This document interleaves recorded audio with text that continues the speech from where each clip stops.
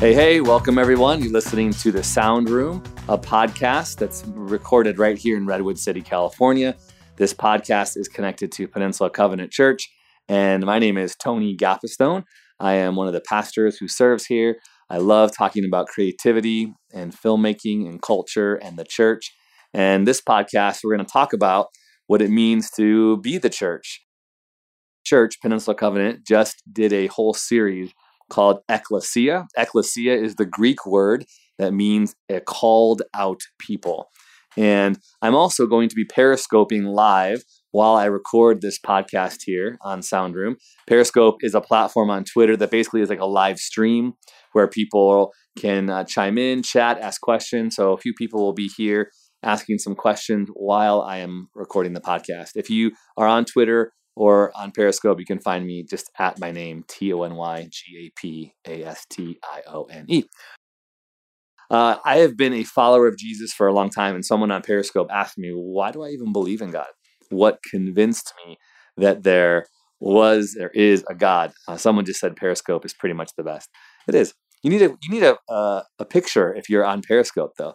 Why do I believe in God? How was I convinced? Well, I kind of grew up, I would say, with the idea that there was a God, that there was a creator. I kind of had this impression that this creator, this God, rule enforcer of the universe. I had I would say, an unhealthy fear of God in a way.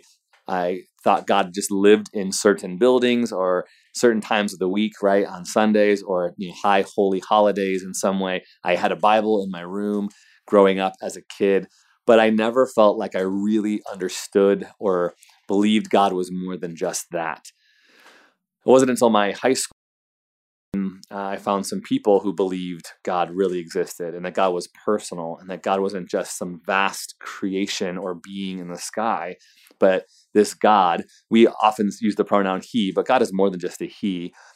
This God is a being. He, she, is even more and more mysterious than we can ever understand.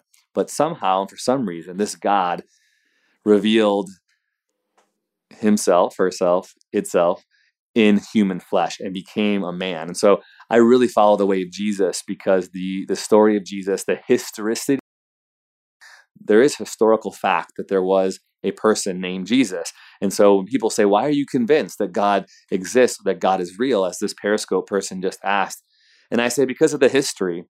I look at the things this person named Jesus did, how this person treated people, the documents that are both not just Christian or religious documents, but those who wrote about him, like Josephus, somebody who wrote from a non-believing perspective. A great way to look up the history of Jesus is to Google Josephus, basically like Joseph with an us at the end. And I started to look into this story and go, okay, the history is true. How does this apply to my life? I started to do a lot of research, reading, talking to other people. In high school, my life was just radically changed because I saw two high schoolers who believed this concept more than I had ever seen any adult ever believe this concept. And it wasn't something they did out of fear because they wanted to. It wasn't something they did because they felt like they were pressured into. It was something that they genuinely had experienced. And that something was forgiveness. That something was love. And that's a really crazy concept to try to wrap your mind around, that we could experience an emotion. We can experience a presence from something that we can't see.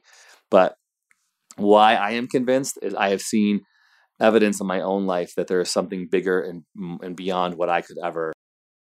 As an artist, as a filmmaker, I am very much interested in creating things, in telling stories.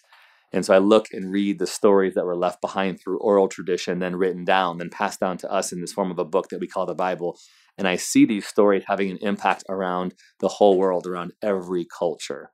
And so that's why I'm convinced. I've had experiences that I can't explain other than there must be a creator. There must be something beyond us. I don't believe science discredits this. I believe science actually magnifies this. And I love people, our scientists, who say, hey, I believe science actually calls us to look beyond, to try to understand that there is this creator being beyond what we could ever imagine. If you've seen, movies like, what's that movie with Matthew McConaughey, that was out last year that was super big. Christopher Nolan did it. I'm totally blanking right now. Interstellar. If you look at movies like The Martian, I'm getting a question right now. Are people in other religions than you believe in? No, I don't think people are wrong for believing in other religions. I would even say the God that I'm talking about is at work in ways that we'll never fully understand. And yes, there's people who believe that there was a God, who was called of different names, and there was different prophets that came as a representative of this God and creator. I don't totally understand how that all works, but I can understand that there are all of us, every human being is reaching, is searching for someone, for something, for some understanding. And for the tribe that I'm a part of, we lean into the story of Jesus where he said, hey, I want to build a people, not just a religion or a code of ethics or a way of doing life, but I want to build a people who will live together, who will have these conversations, who will wrestle out, who will try to discern how to express their faith and try to make sense of the world that we live in. And so the way of Jesus has really caught my heart and drawn me in and changed me in so many ways. So when I think about the church, I think about these words that Jesus coined. He actually used a word that was very common in culture. He used a word that people, when they heard it, would have known exactly what he was talking about. The word ecclesia was a title for a who had committed to live on a specific mission together. They were called out to something together. So in most cases, that call out would have been maybe even like a political purpose. Question coming in here, is it important to have the fear aspect to enforce how people practice religion? I don't think so. Unhealthy fear is not what I read from Jesus. There are people who will try to enforce this idea that we should be afraid of judgment or wrath or hell. Exactly. I don't see Jesus ever using it to get followers or enforce his way upon people. His way was always a way of grace. His way was always a way of truth and of love, and invited people in to a new way of thinking, a new way of experiencing the world, a new way. That's why he even used the word born again to someone who was like, Jesus, help me understand. How does this work? And Jesus was just so cool to say, you got to be born again.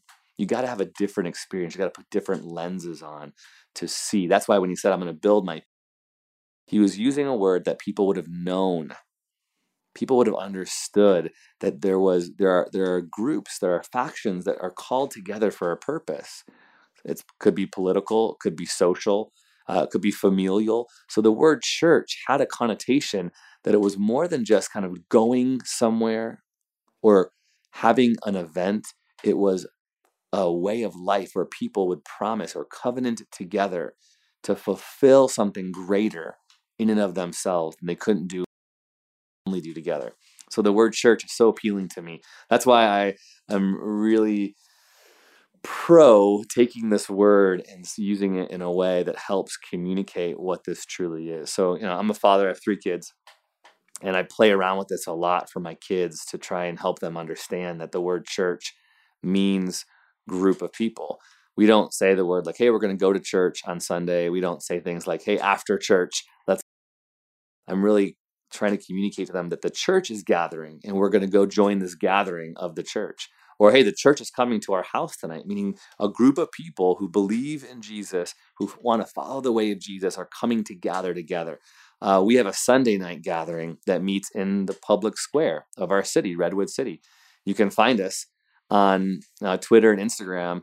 Our handle is at BE Church RWC, B Church RWC.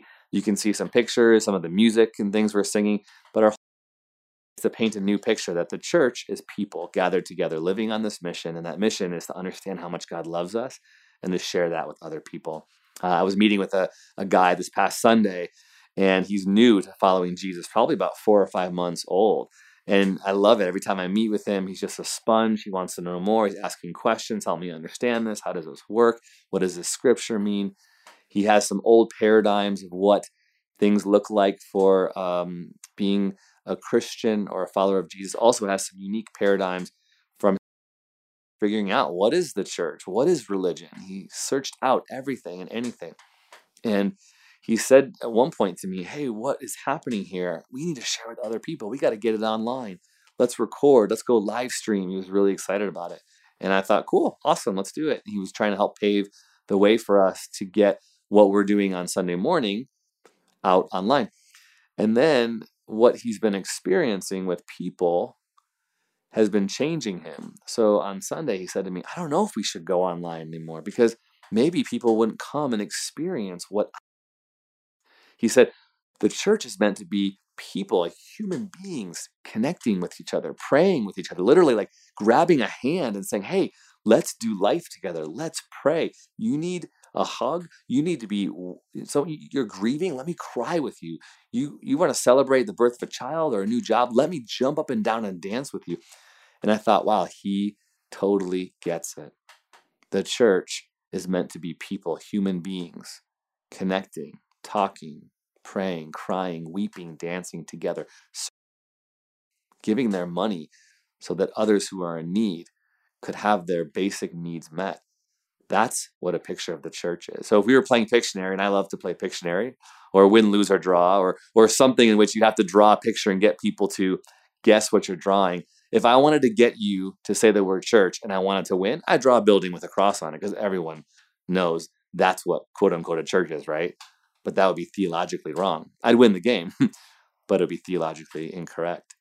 Really, if we want people to have a theological understanding, meaning desire for the church to look like, we should start painting and drawing a different picture. I would start drawing a picture of a little child serving or giving over and sacrificing his own bread and fish lunch, and it being used to feed 5,000 people. I might draw a picture of somebody sitting at the feet of someone dying and putting their hands upon her and praying. I might draw a picture of a woman taking out the last couple dollars in her wallet to give someone who needs a lunch. That picture of some high school students praying together on their campus. I might draw a picture of a father walking his children to school and praying with them. Or I might draw a picture of 25 people in the courthouse square, Redwood City, singing and praying. These are the types of pictures that Jesus had intended when he said the word church. I hope you're encouraged. If you have any questions or want to interact with me, you can find us at Sound Room Radio, or you can find me, tweet me, Instagram me at Tony Gapastione, TonyGapasTione. All right. God loves you, everyone. Thanks for listening.